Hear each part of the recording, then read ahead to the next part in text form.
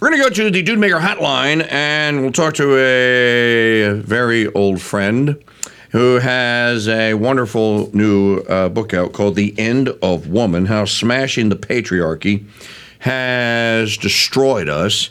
You know her as Carrie Gress. And this book, though, is a little bit different than the Anti-Mary and the Marian Option and Theology of Home, because this book is published by Regnery Publishing. And if you don't know, Alfred Regnery was one of those founders of he was at the same time as M. Stan Evans and William F. Buckley and a few other guys. It started a couple of publications you may have heard of.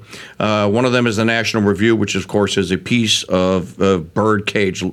It's liner for a bird cage these days. And the other one of the other ones is Human Events. So Alfred Regnery was a great man, started a publishing company. Carrie's now got a book out through Regnery Publishing, and she's still talking to us. That in and of itself is worth celebrating. So, without further ado, Carrie Gress, author of The End of Woman. Hello, my friend. How are you? Good morning. I'm doing so well. How are you? It's great to be here. I am well, and nice to know that my emails and phone calls are still returned. And oh goodness, of course. Hey, what's it like working writing a book though for a publisher that's not Catholic? That's got to be a different experience, huh? You know, it's been really great, actually. I've had an amazing experience with them. Just even the whole the editing process was just fascinating to watch. Very different, a lot more layers, and then of course the publicity side has just been amazing. They've just I think this is like my 35th interview or something in the last couple of weeks. Wow. They just kept me hopping. So yeah, I feel like I've been everywhere. But anyway, so yeah, it's been really great. I mean, that the whole idea of going with a secular publisher was just to reach a different audience with a similar kind of message. And I had so many people over the years saying, "Why can you do this so that Protestants will read it or secular people will read it?" And obviously, I couldn't write the same book, so I need to write something new. But I feel like what I have written in The End of Woman is really complementary to certainly the Anti-Mary. If people like the Anti-Mary Exposed, they're going to love this book because it just picks up in a lot of ways that things I didn't touch on in that book, and then goes deeper and really connects up the whole trans piece, which I think, a lot of us are like, where did this even come from? And, some of us have an idea, but I dug deep. I went, 200 years ago and started there and just moved forward one awful ideological step at a time. Well, you broke this book into 4 parts, which is a little bit different. But to me, the thing that sets this work apart from the previous works, number one, you draw on some of what you did in the Anti-Mary, and draw on some of what you have written in opinion columns. But number two, you're drawing upon these stories. As soon as I got the book, Carrie, I went right to go see. It's a story about the lesbians and the snake in the apartment in New York in the book, and sure enough, it is. It's got to be in there. It has to be. It's my most hated but favorite story. Yeah. No, it's one of those amazing stories. It had to be in the book. So, yeah. So that's Kate and the Lost Girls, right? Yeah. Kate Millett and all of her friends that have destroyed the world. Well, let's not go that. No, they have. They have. Yeah. Okay. I don't think we have any idea how much damage they've done. Well, Kate Millet's not around. No longer around to ponder that question, unfortunately. Pondering in a different way now, of course. Yeah. Well, let's start with at the beginning. And our time is short here today, folks. But we will, when she has free time, we will have Carrie back and we'll delve a little deeper into this. I want to go back to your doctoral thesis and how you got your PhD. You studied the medieval times. So let me just ask you a question as a historian, and kind of the basis for this book about smashing the patriarchy. Was the life of a woman, a married woman with lots of little children in Christendom, was it toil and drudgery and misery and sorrow as it's depicted and basically chattel slavery? Was it that terrible? Yeah, well, I mean, I think it depends on the period in which you're plucking. But I think the whole idea of this slavery and chattel has obviously been totally played up. I think, life is just harder. I mean, this is one of the things that I think we forget looking back, like just how challenging it was and how you had this incredible division of labor that had to happen just for people to survive. And, I think that there's definitely an embellishment. We do know that obviously there were women who had horrible lives. I think, the opening story that I have in The End of Woman is just this awful story of this poor woman who just couldn't get a break. And anyway, so yeah, I think though the way that it's articulated and as women as slaves is just it served an ideological purpose, and that's what they've run with. But no, I think you also have to look at men's lives. I just listened to a couple of great historical master classes. One of them was on Vikings, and it was just like, oh my goodness, the things that people lived through. All hand-to-hand sword fighting. People weren't shot from distances. Limbs were chopped off and hacked up, and these are marauders come in totally unexpectedly, burn everything down, kill the men, take everybody else into slavery. I mean, it's just amazing what we just have no concept of in terms of what people have dealt with historically. And so I think those are all important things to keep in mind when we're sifting through all these ideological pieces and what it is that they're trying to achieve through the feminist movement. And that painting that picture, but the way they have, it's been a real disaster. Okay, I'm going to get a finer drill point. So let me get down to that 1/8 inch bit. I started with the 1 inch. Let's go down to the 1/8. So what I mean specifically then is the wife of a Christian mother and wife, woman who is living in Christendom. Let's forget about having to milk the cow and all the chores. Was her life just not fulfilling and just filled with misery? Was the question. That's what I meant to say. Yes. No. Okay. No. I mean, of course not, because that's the beauty of having a relationship with God and having a culture that understands the relationship with God. Is that we understand, we have a sense of suffering, we have a sense of purpose, we have a sense of the grandeur and wonder of God, and that's even the beauty of the churches that were built at that point. Where are they putting all their energies? It's these churches that most of the time the people that were building them knew they would never see the finished product. It was 100 years out. They're thinking of their children and grandchildren and trying to build something with an lasting purpose. So, no. Okay. All right. So now we've established our basis here, so we can move forward. We don't have enough time. You see, you may have done 35 previous interviews, but 35 people hadn't previously interviewed you, ma'am, and I have. No one has started there. That's right. No one has started there. I could definitely say that. Okay. Now, so we're talking with Carrie. The new book is The End of Woman. It's in hardback. It's a beautiful book. Now, how smashing the patriarchy has destroyed us.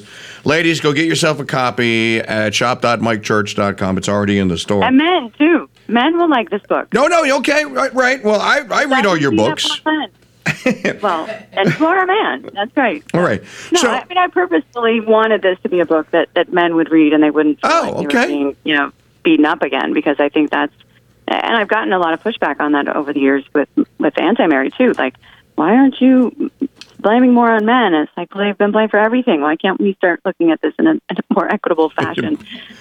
One or two books that doesn't do that, I think, is going to, should be allowed to be in the marketplace. So I looked into the chapter titles, and without even reading the chapters, I've been at this for 32 years on air, maybe 3 or 4 years before, just kind of waddling around and reading. So I look at the chapter titles and I go, I know who that's about. I know who that's about. I know who that's about. I know who that's about. I look at Betty and the Communist Mystique and I'm like, did you actually write a chapter about Betty Friedan? Oh, yeah. Yeah. That's a barn burner. I love it.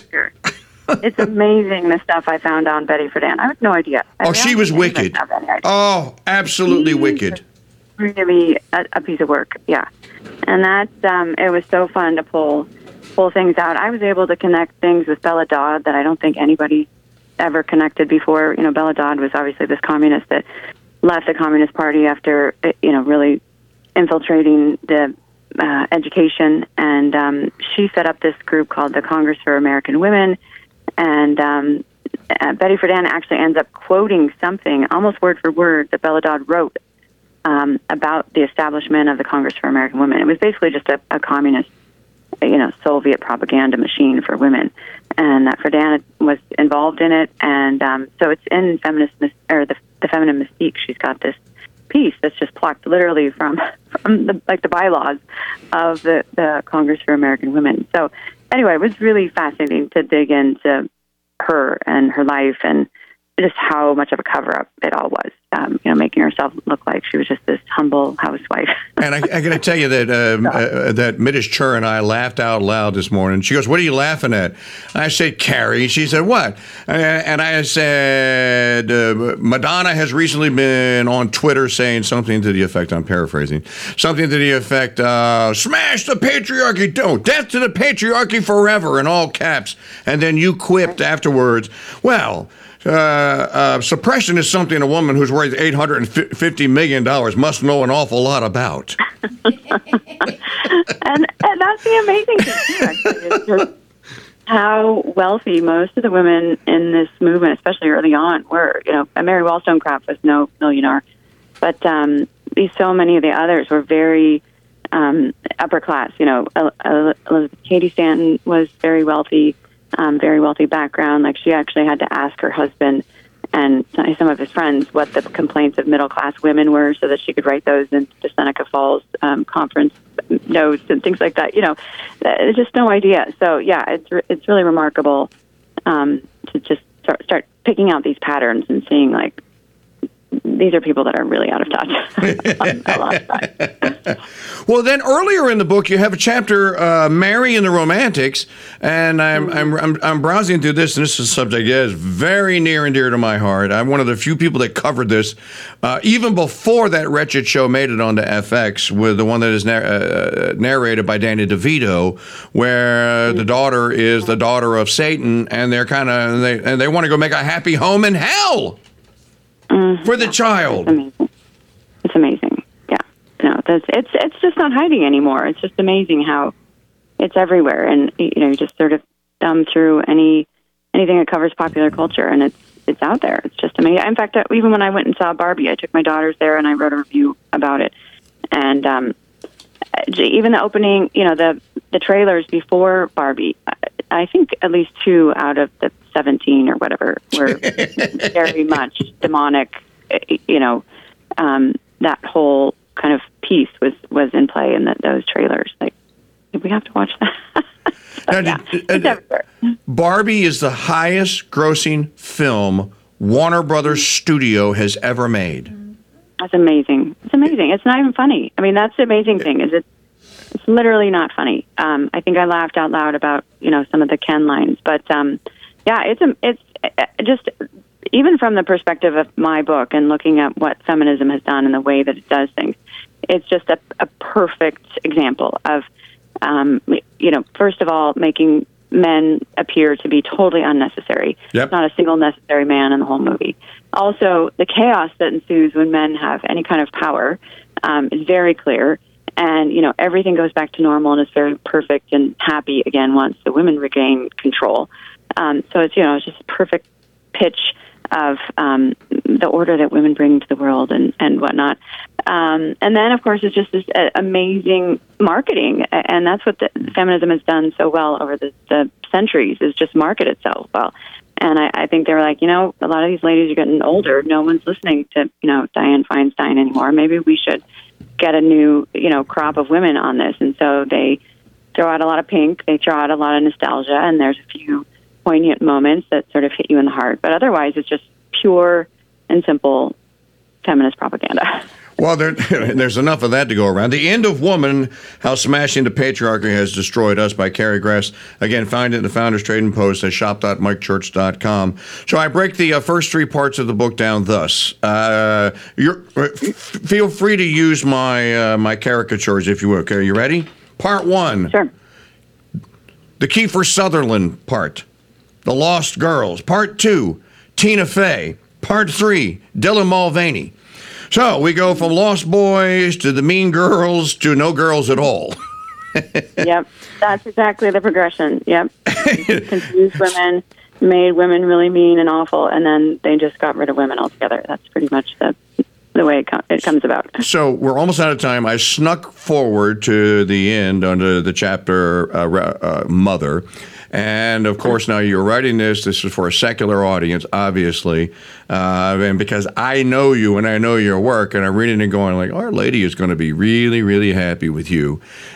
Sneaking those little things in there about the matriarch and the matriarchy and the beauty and necessity of it, and how it needs the patriarchy. The Father and the Son are necessary to have the Mother of God. There it is. There it is. Yep. Yep, I said it. I wrote it.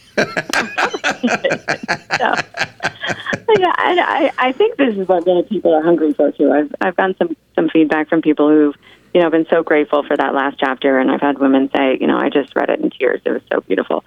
So I think people are just starving for an ordered sense of woman, around the world. This isn't just among Catholics for sure.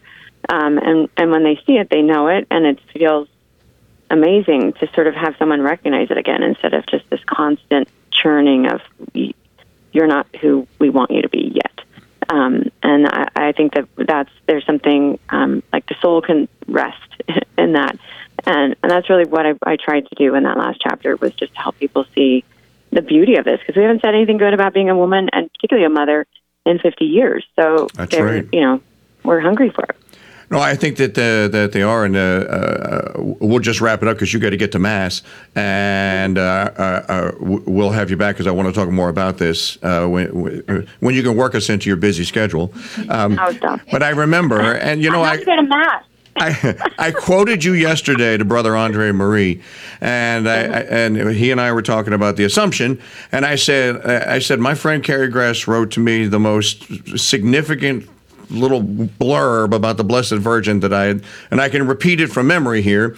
In the start of the Marian Option, she says that in the history of the human race, no other figure outside of our Lord himself is more loved, more painted, more sculpted, more drawn in imagery, and name your media, than Mary of Nazareth. Mm-hmm. And that does not, and primarily prior to the modern era, almost all of these artistries are made by men in love with and in love for the Blessed Virgin. Patriarchy and matriarchy going hand in hand right there, one necessary to the other. Absolutely, we can't survive, and that's what we're doing, is just destroying it with this culture of resentment and bitterness towards each other. So. Yeah, it's really beautiful when you actually see them work together and can see that complementarity. I think that's what we're all really craving. So hopefully that's what my book will help bring back to the moral imagination of the readers.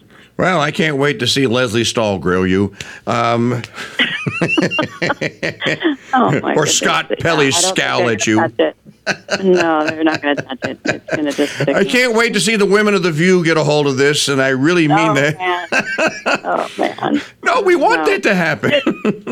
Yeah, well, you might want that to happen, but yeah. Well, I want them to have to confront the fact that they need patriarchy. That's what I want to happen. True. I would love to see that happen too, for sure. All right, she is Carrie Gress. She's got to go, and we will talk to her again soon. The book is called The End of Woman: How Smashing the Patriarchy Has Destroyed Us. Get it right next to the Anti-Mary, Three Theologies of Home, and the Marian Option, and the Marian Option for Children. You're going to have a Carrie Gress shopping field day today, folks, at shop.mikechurch.com. All right, sister, love you. Give our best to Joe, to Mr. Carrie, and we'll talk soon. All right, sounds great. Okay. Thanks so much. All right, bye-bye.